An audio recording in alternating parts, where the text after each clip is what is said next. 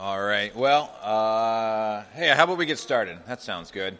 There are handouts by the doors. Hopefully you saw them. The music stand there and then kind of tucked away on chairs back there.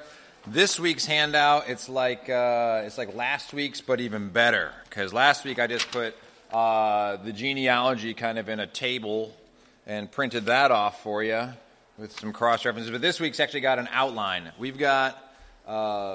I'm hoping to cover a lot today. We're going to be jumping around in our Bibles, doing a lot of kind of an Old Testament survey to help unpack and understand the significance of the genealogy Matthew gives us in Matthew chapter 1. And so I thought not just a PowerPoint, not just a genealogy on a table, but even an outline there for you to follow along would be helpful. So that's there. Hopefully you grabbed one of those. And just before I pray, just a couple quick notes. One, it was in the bulletin. It's kind of obvious. There's no Sunday school next week, Christmas Eve. There's no Sunday school the week after that, New Year's Eve. But then in January, one of our elders, Jeff Birch, will be teaching in the class that meets here in the fellowship hall. He'll be teaching on Paul's letter to the Ephesians, so that'll start then. Then also, we'll have a class I'll be teaching down in room 109.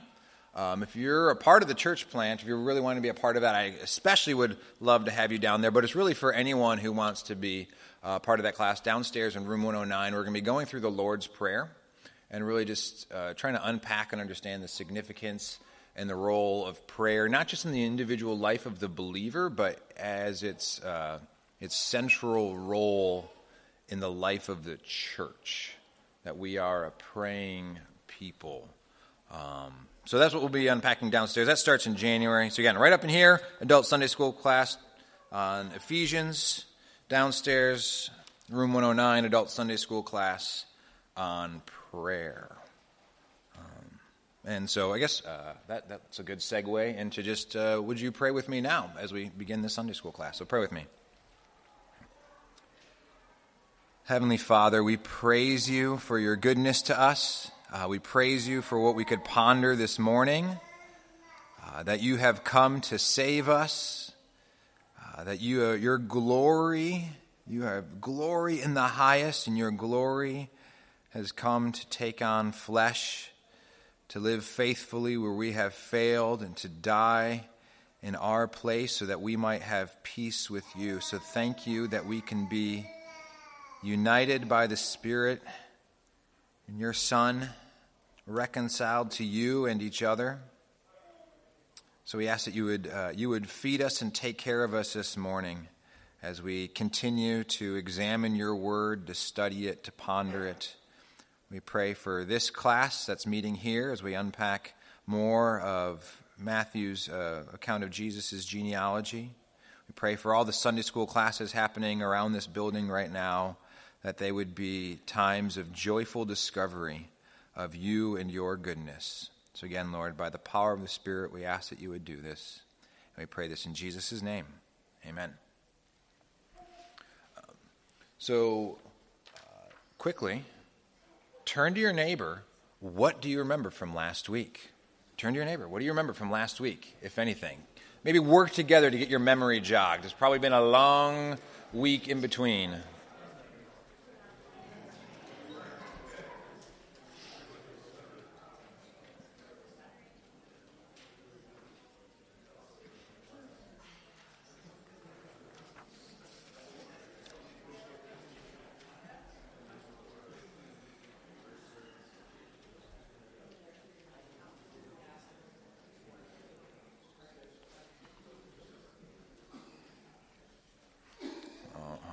You can bring it back up here. Not going to hand out a quiz and grade you and kind of check on your learning, see what you remember.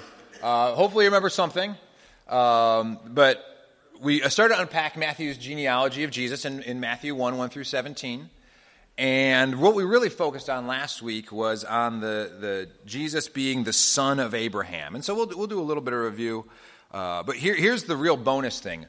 Who remembers the closing song from last week's service? Anyone? No, okay. I guess that was maybe a little above and beyond. So the closing song of last Sunday morning, we sang, "O Little Town of Bethlehem." And I think it was a really, obviously it makes sense to sing in this time of year. But there's one line that I think is really significant from that carol that carries over to what we're going through here in Matthew's genealogy, right? Where we talk about, "O little town of Bethlehem, how still we see thee lie. Above thy deep and dreamless sleep, the silent stars go by. Yet in thy dark streets shineth the everlasting light." And there's a real significant part. "The hopes and fears of all the years are met in thee tonight." All right, we sang last week, we made this claim that the years, the collected years of human history have hopes and fears. And in fact, this is a really common theme in the music and just the way we talk about Christmas. It's this idea that there are hopes and fears, that there's longing, there's anticipation, there's hunger that exists within the world. Not just that some individuals have this, but that like the world as a whole is a hungry, longing, waiting, hoping world. Or we might use the word pining. We used the word pining earlier. This is hopefully not as hard of a quiz. What song did we finish this week's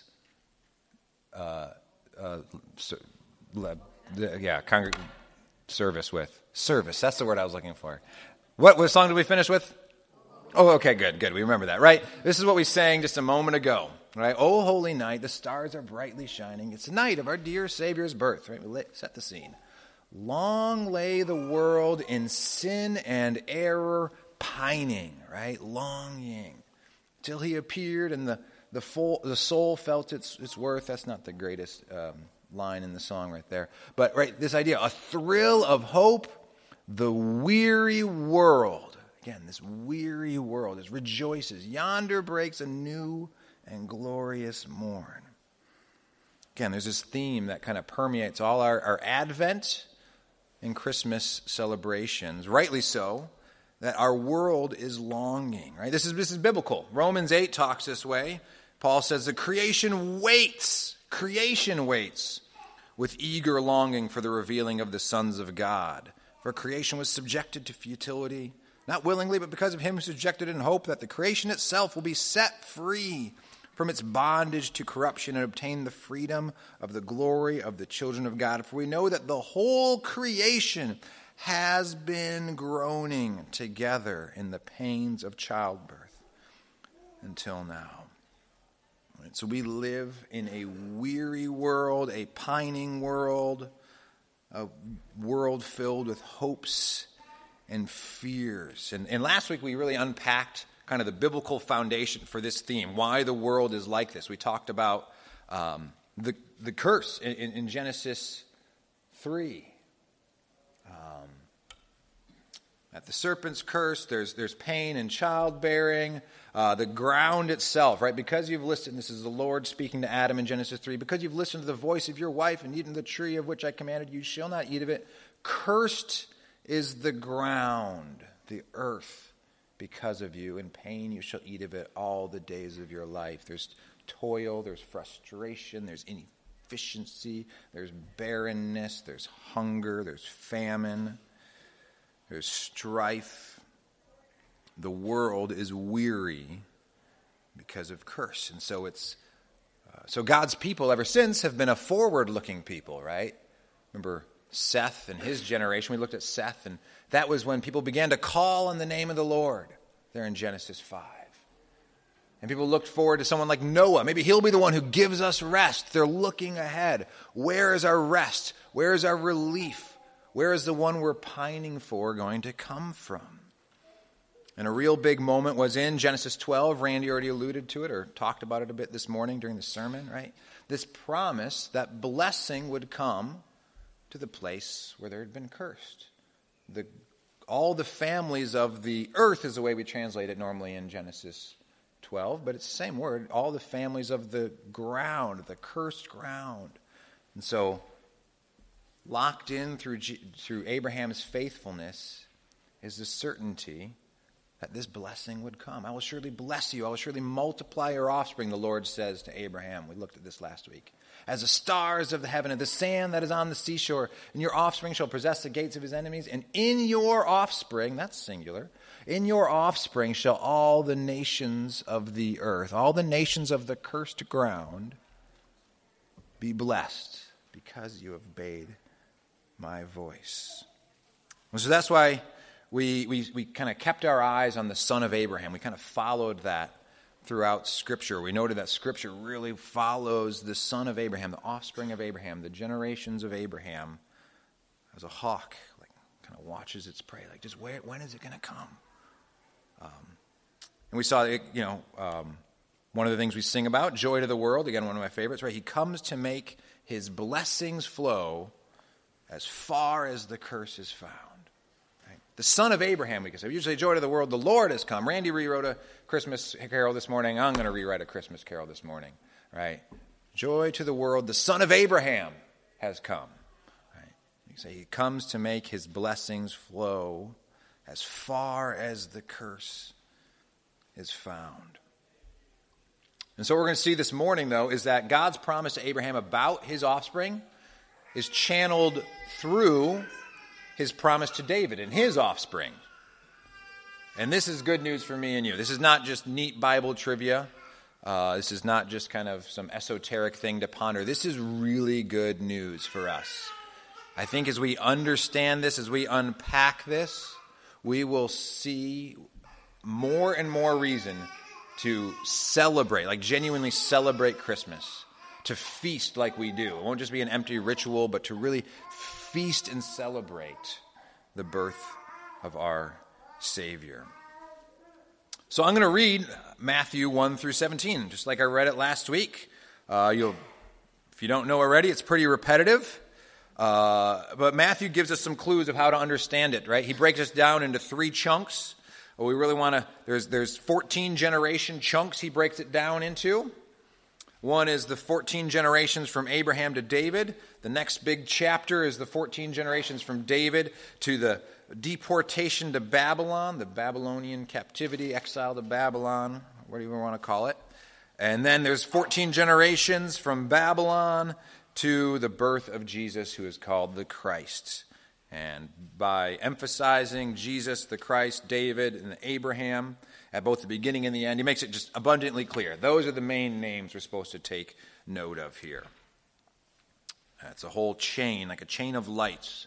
Kind of think of each of these generations, these 14 generations, like a string of Christmas lights. You're able to just plug them into the next, and they really get their power from the fact that this all leads up to the fact that Jesus is the Christ. So, Matthew 1 through 17, the book of the genealogy of Jesus Christ, the son of David, the son of Abraham.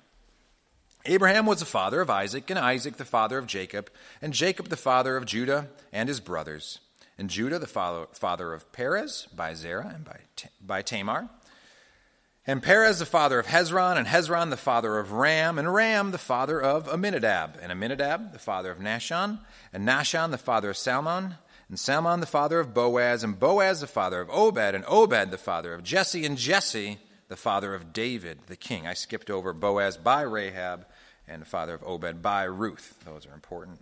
I'm reading too quick, sorry. Where were we? Jesse the father of David the king. And David was the father of Solomon by the wife of Uriah, and Solomon the father of Rehoboam, and Rehoboam the father of Abijah, and Abijah the father of Asaph, and Asaph the father of Jehoshaphat, and Jehoshaphat the father of Joram, and Joram the father of Uzziah, and Uzziah the father of Jotham, and Jotham the father of Ahaz, and Ahaz the father of Hezekiah, Hezekiah the father of Manasseh, and Manasseh the father of Amos, and Amos the father of Josiah, and Josiah the father of Jeconiah and his brothers at the time of the deportation to Babylon. After the deportation to Babylon, Jeconiah was the father of Shealtiel, and Shealtiel the father of Zerubbabel, and Zerubbabel the father of Abiud, and Abiud the father of Eliakim, Eliakim the father of Azor, and Azor the father of Zadok, and Zadok the father of Achim, and Achim the father of Eliud, and Eliud the father of Eleazar, and Eleazar the father of Mathan, and Mathan the father of Jacob, and Jacob the father of Joseph, the husband of Mary, of whom Jesus was born, who is called the Christ. So all the generations from Abraham to David were 14 generations. And from David to the deportation to Babylon, 14 generations. And from the deportation to Babylon to the Christ, 14 generations. Like I said, we unpacked last week that first pile of names, the significance of Jesus being the son of Abraham. But as we read there, right, Abraham leads us eventually to David, and David's the next significant breaking off point. And so it's, I think it's helpful if we're going to understand why is it such a big deal that Jesus is the son of David. We need a little bit backstory on Jesus. We need a little backstory on David, because it is significant. I pointed this out last week, but I'll point it out again. We found out who is the father of a lot of people, or who is at least an ancestor of a lot of people through this, right? This person begat that person, if you got the King James, or is the father of, as I just read. But the idea of who's the son of whom is only, that sort of phrasing is only saved for the son of David and the son of Abraham. It's almost as if those titles, the son of David and the son of Abraham, are really like titles packed with meaning. It's not just, oh, they happen to come from this line. I happen to have this heritage. But no, Jesus is the son of Abraham as a title with deep significance. And he is the son of David, again, a title with deep significance. And so we need a little background on who David is. Randy always makes my work easy for me because he went over a lot of this last week. We were talking about David. We were talking about his anointing just last week during the sermon. And, we know that David was just really an anonymous shepherd boy in a little town called Bethlehem, but then he had his life turned upside down by the visits of the Lord's prophet Samuel. At the time, Saul was the first king of Israel, but the Lord had rejected Saul. And so the prophet Samuel is sent with the Lord's authority to anoint a son of Jesse. And to the surprise of everyone involved, the one that the Lord chose was the youngest of them all, the one he's called ruddy in appearance. Maybe you've heard that description. That verse has stuck out where he's called ruddy and handsome. Have you ever wondered why do we get that little description of David, that he's ruddy and handsome? You're tracking with me? You remember that verse from 1 Samuel? I mean, it's interesting because it seems like it's drawing on the fact that David's kind of a pretty boy. Right? Saul gets the description. He's taller. He's like, man, who do we want to fight our battles for? Like, that Saul guy. Then it's like, that David, he's ruddy and handsome. Not exactly, again, according to outward appearance, who you'd choose to be your warrior leader. But it's one the Lord who looks on the heart chooses. It's the pretty boy David. And that's really what happens in 1 Samuel 16. And things really get rolling from David there. His life is never the same. 1 Samuel 17, the most famous story about David. He delivers Israel, specifically by defeating Goliath. He proves very quickly as the anointed one to be Israel's deliverer. But just as quickly as he proves to be Israel's deliverer, he is rejected, right? You remember the cheer that was going on out there? Yeah, Saul, he's pretty good. But you know who's great? David. That turns Saul pretty bitter pretty quick. So what you read about for the rest of 1 Samuel is David's on the run. He's pretty much rejected by Saul. Certainly he's bringing blessing wherever he is as he walks by faith. But he's rejected. He's in some ways the original suffering servant. The original rejected anointed one. And Saul grows to hate him more and more, and so he lives his life on the run. But again, the Lord is with him. So eventually, we're fast forwarding a lot here, we get to 2 Samuel 6. And he's reigning in Jerusalem, not just over his own tribe, Judah, but over all of Israel. He has the loyalty of all 12 tribes by the time you get to 2 Samuel 6. Not only that, though, through some trials, but there in 2 Samuel 6, the Ark of the Covenant is brought to Jerusalem. And so as one Old Testament scholar, Dr. Block, who had been here a couple years ago for a men's conference, points out, is this is for the first time the throne of Yahweh and the throne of the king are situated in the same place. This is a big deal. It's a big moment.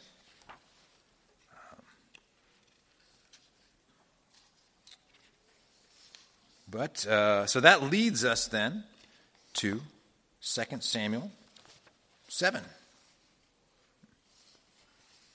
Missing a page of my notes, but I know what I'm talking about. Right. That leads us to 2 Samuel 7, which again, another Old Testament scholar calls the most crucial theological statement in the Old Testament. So we're going to spend some time here on 2 Samuel 7, right? Because again, as we've set the scene, David is ruling over all 12 tribes with their loyalty. Not only that, the ark has finally been brought to Jerusalem. The ark of the Lord, the throne of Yahweh and the throne of the king are situated in the same place. David clearly recognizes that this is a big deal. Because we read in 2 Samuel 7, verse 1, "Now when the king lived in his house, and the Lord had given him rest from all his surrounding enemies, the king said to Nathan the prophet, 'See, now I dwell in a house of cedar, but the ark of God dwells in a tent.' And Nathan said to the king, 'Go, do all that is in your heart, for Yahweh is with you.'" It's interesting. There's a little bit of a leap happening in this dialogue. David simply made an observation, right? I've got a really nice house. I dwell in a house of cedar. Ark of God, it's in a tent, technically, tabernacle. How come I have, seemingly from outward appearance, a nicer house than the Lord?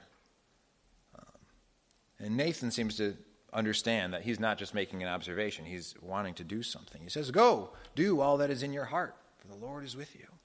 Now just quickly turn to your neighbor. Fill in the blanks. What do you think David is suggesting? What does Nathan think David is wanting to do? What does he think is in his heart to do? Just turn to your neighbor real quick. See if you can fill in those blanks.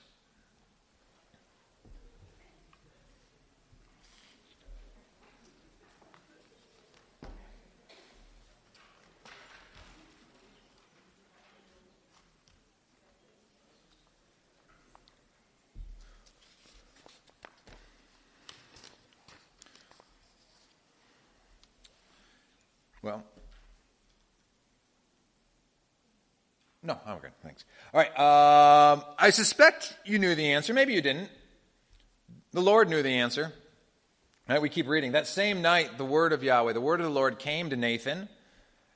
'Go and tell my servant David, thus says the Lord, would you build me a house to dwell in?'" Like the clear implication was that David wanted to build the Lord a house to dwell in, a temple, a physical, permanent temple.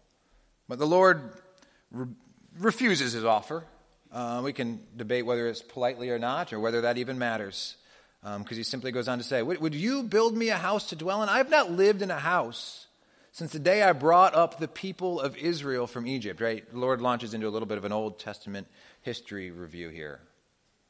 Right? "To this day, I've been moving about in a tent for my dwelling. In all places where I have moved with all the people of Israel, did I speak a word with any of the judges of Israel whom I commanded to shepherd my people Israel, saying, 'Why have you not built me a house of cedar?'" Essentially, the Lord says, I have never dwelt in a house. I've never needed this permanent temple. I was the one who gave to Moses the instructions for the tabernacle. That was my idea, and it has been a great idea. I'm fine with it. I don't need you to build me anything, right? This is the way the Lord always relates to his people. He's never sitting there going like, "Oh, please, would you do something for me? I really just don't have the means to get it done. I just haven't had the time to get around to moving my people to build me a temple." Thanks, David, for thinking of that. Teamwork makes the dream work. There we go. Right? That's not how the Lord works. No, he's had no need for this. That's not to say David's thought isn't pious. but it certainly is not something the Lord needs. And in fact, the Lord, again, makes clear how he relates to his people, where he kind of plays on this term of house. Where he says to David, oh, you want to build me a house? I've got an idea. How about I build you a house, a household? I'll build you a lineage. That's what I'm going to do. You want to build me a house? No, this is the way it works. I'm going to build you a house. Receive from my abundant grace is essentially what he says. That's what we keep reading in verse 8. The Lord continues talking to Nathan. Now, therefore, thus you shall say to my servant David, thus says the Lord of hosts, I took you from the pasture, from following the sheep, that you should be prince over my people. And I have been with you wherever you went and have cut off all your enemies from before you, and I will make for you a great name, like the names of the great ones of the earth. And I will appoint a place for my people Israel, and will plant them so that they may dwell in their own place and be disturbed no more. And violent men shall afflict them no more as formerly from the time that I appointed judges over my people Israel. And I will give you rest from all your enemies. Moreover, the Lord declares to you that the Lord will make you a house. When your days are fulfilled and you lie down with your fathers, I will raise up your offspring after you, who shall come from your body, and I will establish his kingdom. He shall build a house for my name, and I will establish the throne of his kingdom forever. I will be to him a father, and he shall be to me a son. When he commits iniquity, I will discipline him with the rod of men, with the stripes of the sons of men. But my steadfast love will not depart from him, as I took it from Saul, who I put away from before you. And your house and your kingdom shall be made sure forever before me. Your throne shall be established forever. In accordance with all these words and in accordance with all this vision, Nathan spoke to David. All right. Again, turn to your neighbor. Could you give a quick summary? What did the Lord just promise to David? What was his counteroffer? Are you going to build me a house? No, here. This is what I'm going to do for you. How would you summarize it? What was he promised to do?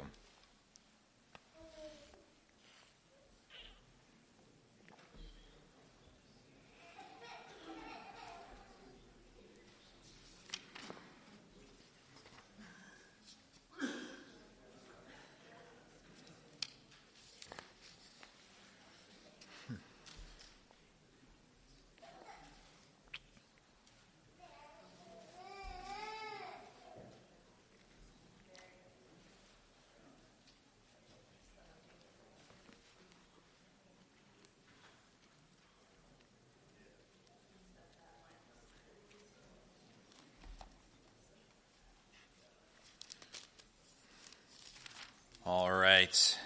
You can bring it back up here. Some of the things he promises are very immediate. Promises to give rest from enemies. And that's exactly what we see happening in the chapters before and the chapters afterwards. We're not going to dig into all that, but essentially what you'd see is he gives rest in the sense that he gives victory, right? Peace comes through victory over his enemies, and that's exactly what God gives David. So he establishes his people where they're at. He cuts off their enemies. And he promises to do something within his offspring, that his offspring will be the one who will can actually be the one to build the temple, to build the house, and we'll get into that in a moment. But there's one word, I think one word is repeated more than any other. I think I is actually the most repeated word in here. The Lord himself is promising to do this, right? I will, I will, I will. So I guess second place, though, in most repeated word in this section, what do you think it is? Yeah, for those of you who are familiar with The Sandlot, right? Forever. Forever. Right?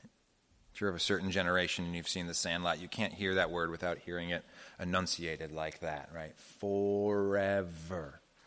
This is a promise that God is making to David and his house, his kingdom, his throne, forever. forever. It's an eternal promise. And so some of it is immediate, undeniable. You keep reading into 2 Samuel, into 1 Kings, and you read about Solomon, and you see that exactly what God promised is what happens. Where he says, I will raise up your offspring after you, who shall come from your body. That is Solomon, and I will establish his kingdom. That certainly happens. He shall build a house for my name. If you're reading 1 Kings chapter 1 through 8, that is the main concern. That is the main concern of all 8 of those chapters. Building of a house for his name. Solomon's temple, as we often refer to it, gets built. And the kingdom flourishes, right? It reaches a point, there's stories of, it's actually really enjoyable, fun reading to go ahead and read, 1 Kings chapter 9 and that era, where you just hear about all that Solomon has. I'm just always fascinated by the fact that he's got peacocks and gorillas, and there's just this sort of like, he has a reign unlike any king. And you have all these numbers of what's being brought to him, and these dignitaries from other countries coming and gaining wisdom through his winning. The nations being blessed through his wisdom. It's an incredible fulfillment. Not a final fulfillment, but it's an incredible fulfillment of God's promise to and through David and his offspring. But as we keep reading, especially as we just read in Matthew's genealogy, we're suddenly made to question a little bit that repeated word, forever. It didn't even last all of Solomon's life. He turned, his heart was turned away, and in his own generation. And if you read through the names of the people in between David and the deportation to Babylon, there's some very honorable kings in that list. But there's a lot of hearts turned away. And so that question of, this is going to last forever, that, as Matthew puts it, there's 14 generations before the deportation to Babylon, which really, really, really causes the people to question the foreverness of this promise. Right, if we'll skim through quickly some of the accounts of this deportation to Babylon. Right, if you're not familiar, the deportation to Babylon is a pretty vanilla way to describe it. It is much more horrendous than a mere relocation to a new place.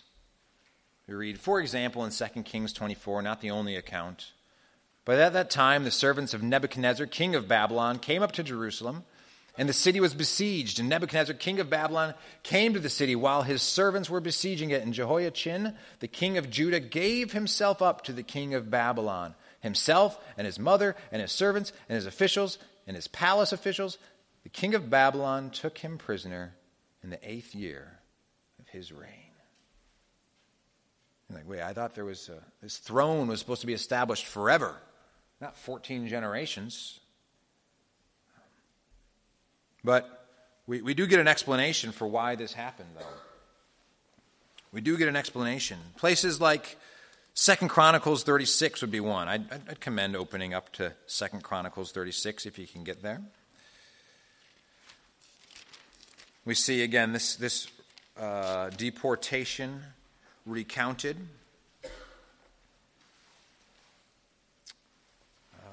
We get some more details on everything that played out at this moment in time.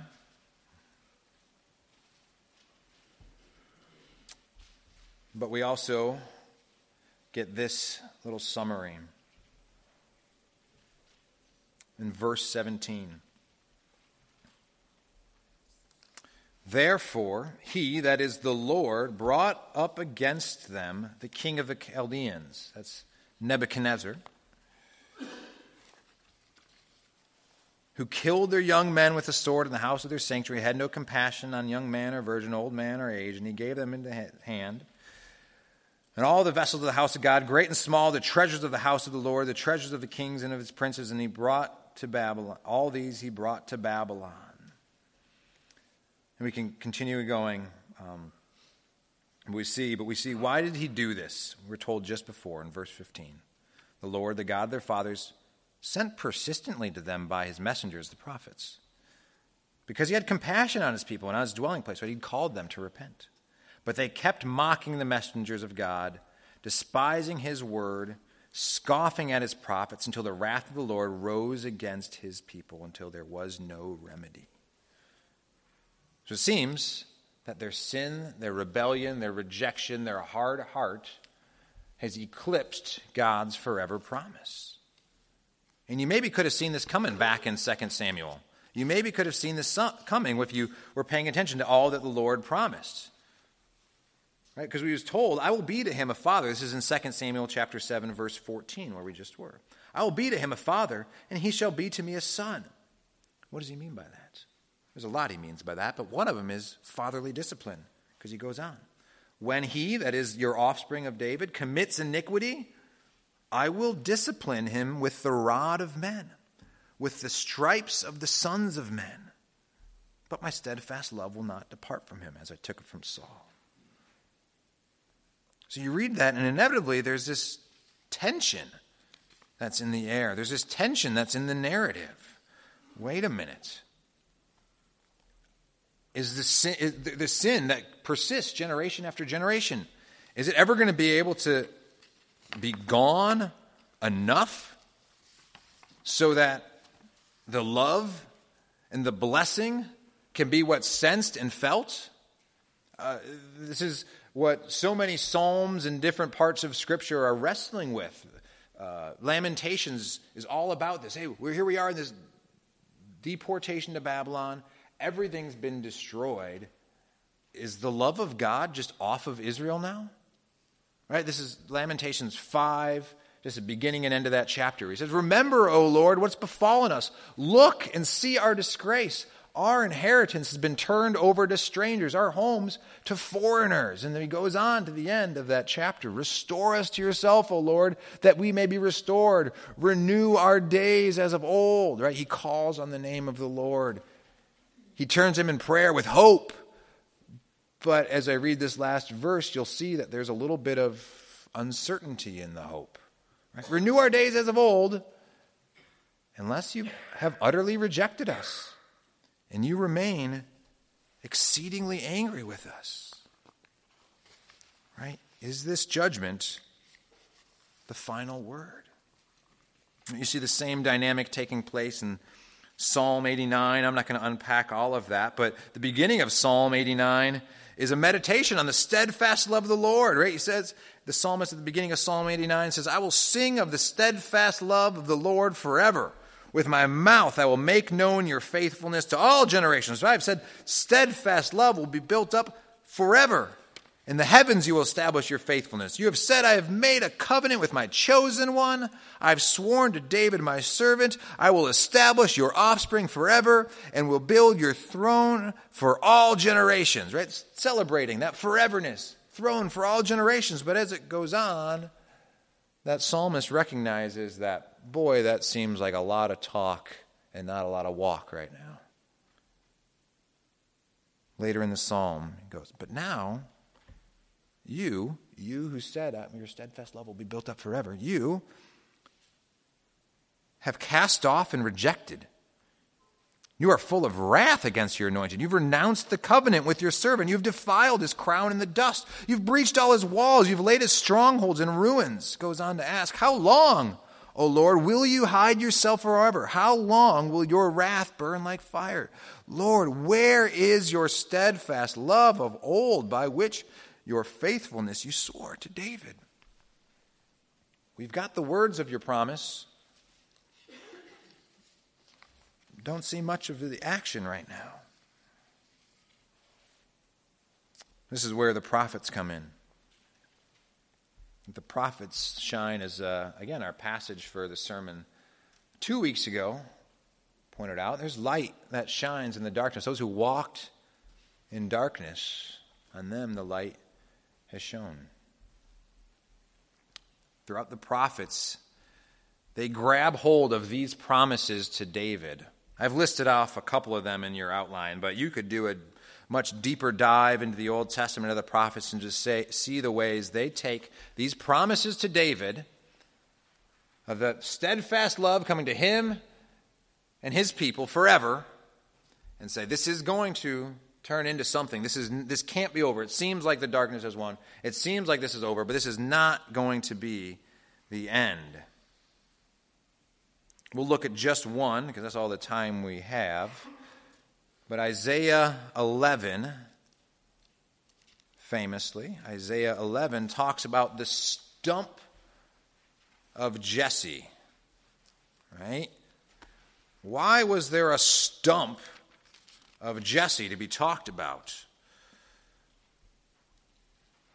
at the beginning of Isaiah 11? Well, the end of Isaiah 10 tells us, behold, the Lord God of hosts will lop the bows with terrifying power. The great height will be hewn down, the lofty will be brought low. He will cut down the thickets of the forest with an axe, and Lebanon will fall by the majestic one. Right? It's this picture, that stump is a picture of judgment has come. The stump of Jesse's family tree. Jesse, the father of David. His family tree has been reduced to seemingly a dead stump. That's what the people in Lamentations and Psalm 89 are mourning. Like, it just seems like all this is now a dead stump. But there shall come forth a shoot from the stump of Jesse. Seemingly dead stump. Miraculously, a shoot will come forth. A branch from his roots shall bear fruit. Never thought that stump would produce fruit again. That shall bear fruit. And we can read on. This is great fruit. The Spirit of the Lord shall rest upon him, shall rest upon that branch. The Spirit of wisdom and understanding, the Spirit of counsel and might, the Spirit of knowledge and the fear of the Lord. And his delight of the branch will be in the fear of the Lord. He shall not judge by what his eyes see or disputes by what his ears hear. I think of the fallible judgments of most of our rulers, all of our rulers. No, but this one, this branch, with righteousness he shall judge the poor and decide with equity for the meek of the earth. He shall strike the earth with the rod of his mouth, and with the breath of his lips he shall kill the wicked. Righteousness shall be the belt of his waist, and faithfulness the belt of his loins. I want this one ruling over me. The prophet Isaiah thinks the transformation that happens under this one isn't just some tiny local thing. It is cosmic shaping. Keep reading in Isaiah chapter 11.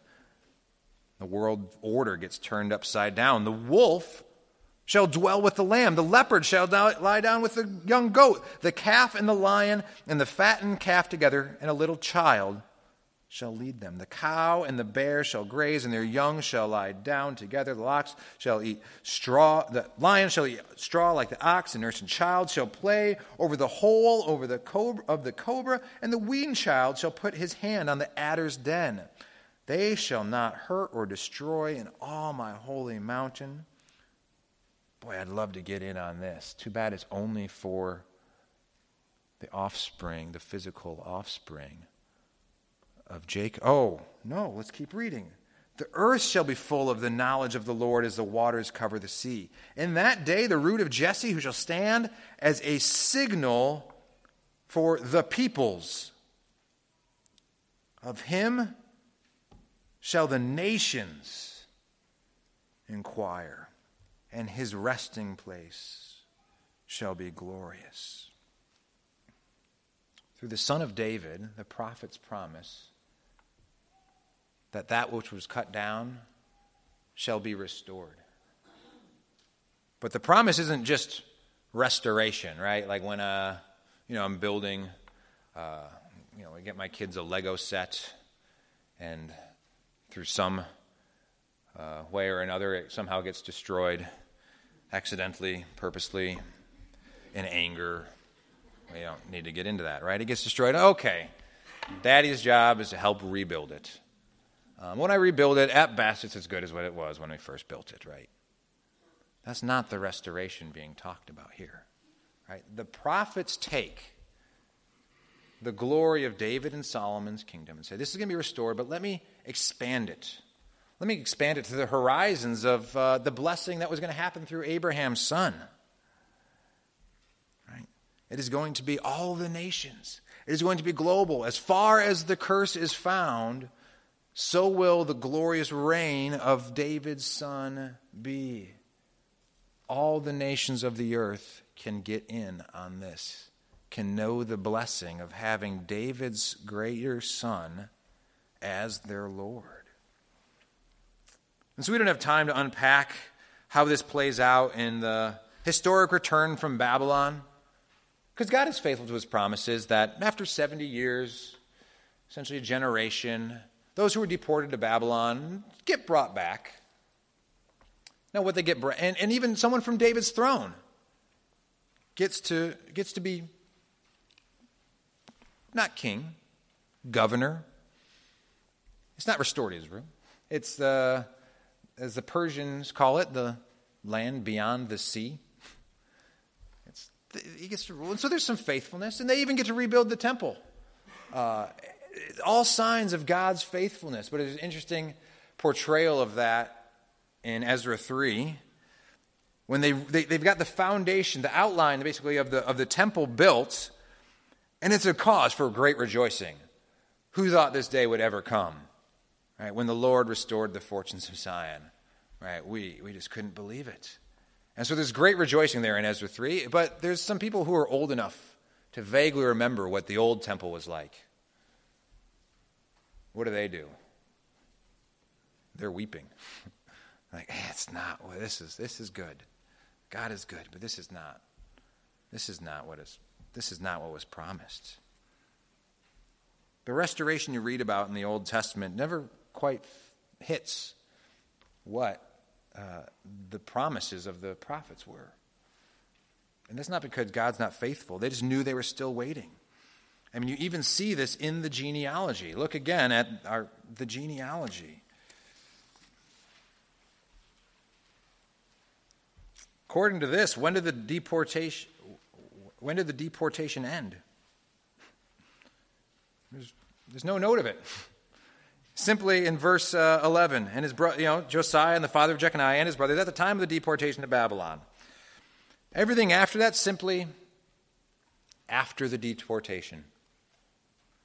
Yes, they get to be brought back. But if you asked Jacob, the father of Joseph, or maybe even Joseph himself, still in exile? Yeah.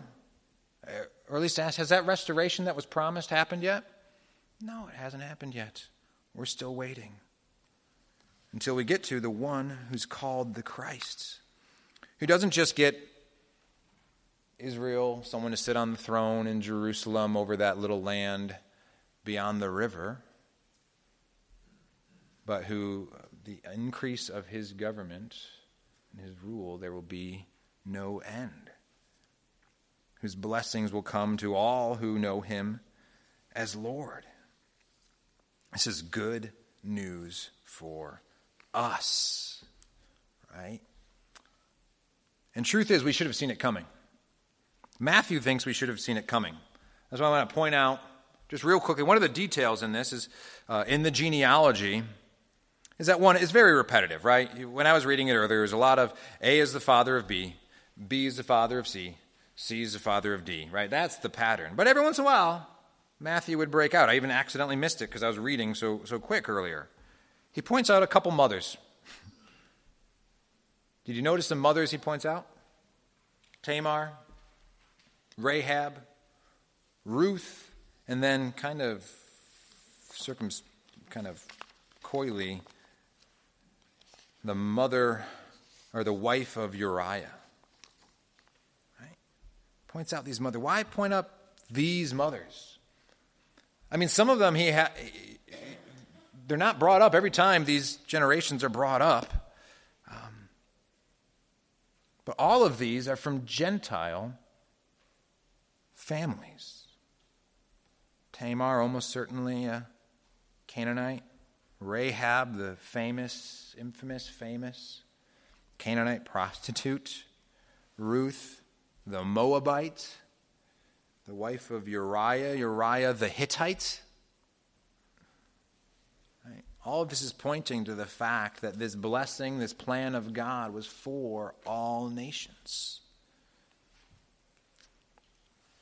And he brings it through is Christ, who's a generation unlike any of these others, right? Something different is happening in this generation. You even see that in the way Matthew explains it, right? It doesn't just say Joseph, the father of Jesus, who's called the Christ, right? No, Joseph, the other mothers who's brought up, the husband of Mary, of whom Jesus was born, right? Really, I think an obvious allusion to the virgin birth here, right? Joseph isn't the father of Jesus the way that others on this list were the fathers of who's listed, right? No, he's born of Mary, and he's called the Christ, the Messiah, the Anointed One, the long-awaited Son of David, Son of Abraham.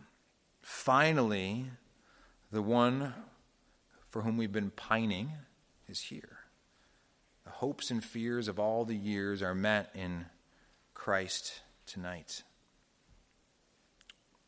And this is why we celebrate Christmas. This is why we have these festivities. This is why we have this whole celebration and season and build up and longing, right? It is right to celebrate.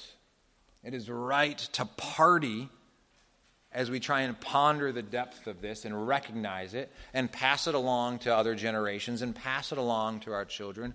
So I would just commend to you to rejoice. Outwardly rejoice this Christmas. Let your kids know why you do it. Let your neighbors know why you do it. Let your nieces and nephews and your grandparents and your aunt and uncles know why you do it. Why you have a reason to rejoice. Because this is one of the weird things about our world. I got time. One of the weird things about our world is that, as I mentioned at the very beginning, we're a pining world, just as a fact. We're a weary, longing world, just as a fact. And so we're always looking for things to celebrate. And Christmas brings about this time in which people are going to celebrate. Right?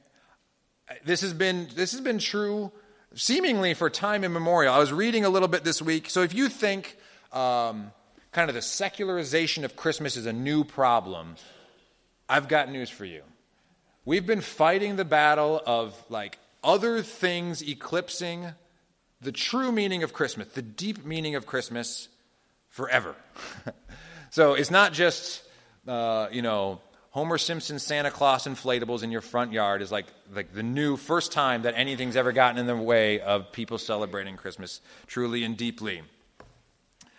This is just something I came across in my reading, my pleasure reading. Jane's like, you read that for fun? And yes, I read that for fun. In my pleasure reading this week, about Christmas in the Middle Ages. Year 1207, Pope Innocent III is decrying the theatrical entertainments, the masked shows, the scandalous stupidities, and obscene revelries performed in churches during the Christmas season. So in the year 1207, there was a battle to know what and why we're celebrating at this time of year. And it's still there. I have a friend from college who was featured in the latest issue of People magazine. I just found this out. Do you want to know what him and his wife were featured for? They have a Christmas light display on their house that is just otherworldly. It looks like when you go to the falls here and you're like, that's a good start, right?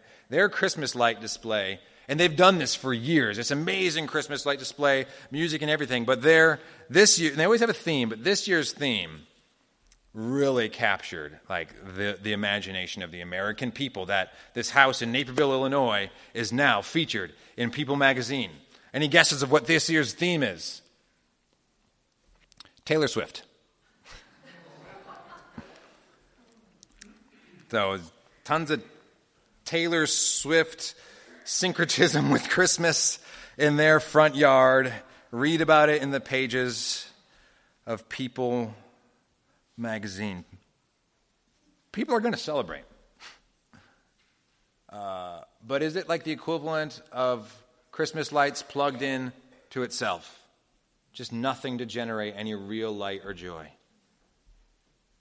We know the reason, right? We have a reason to celebrate. Matthew tells us this is the birth of the son of Abraham, the son of David.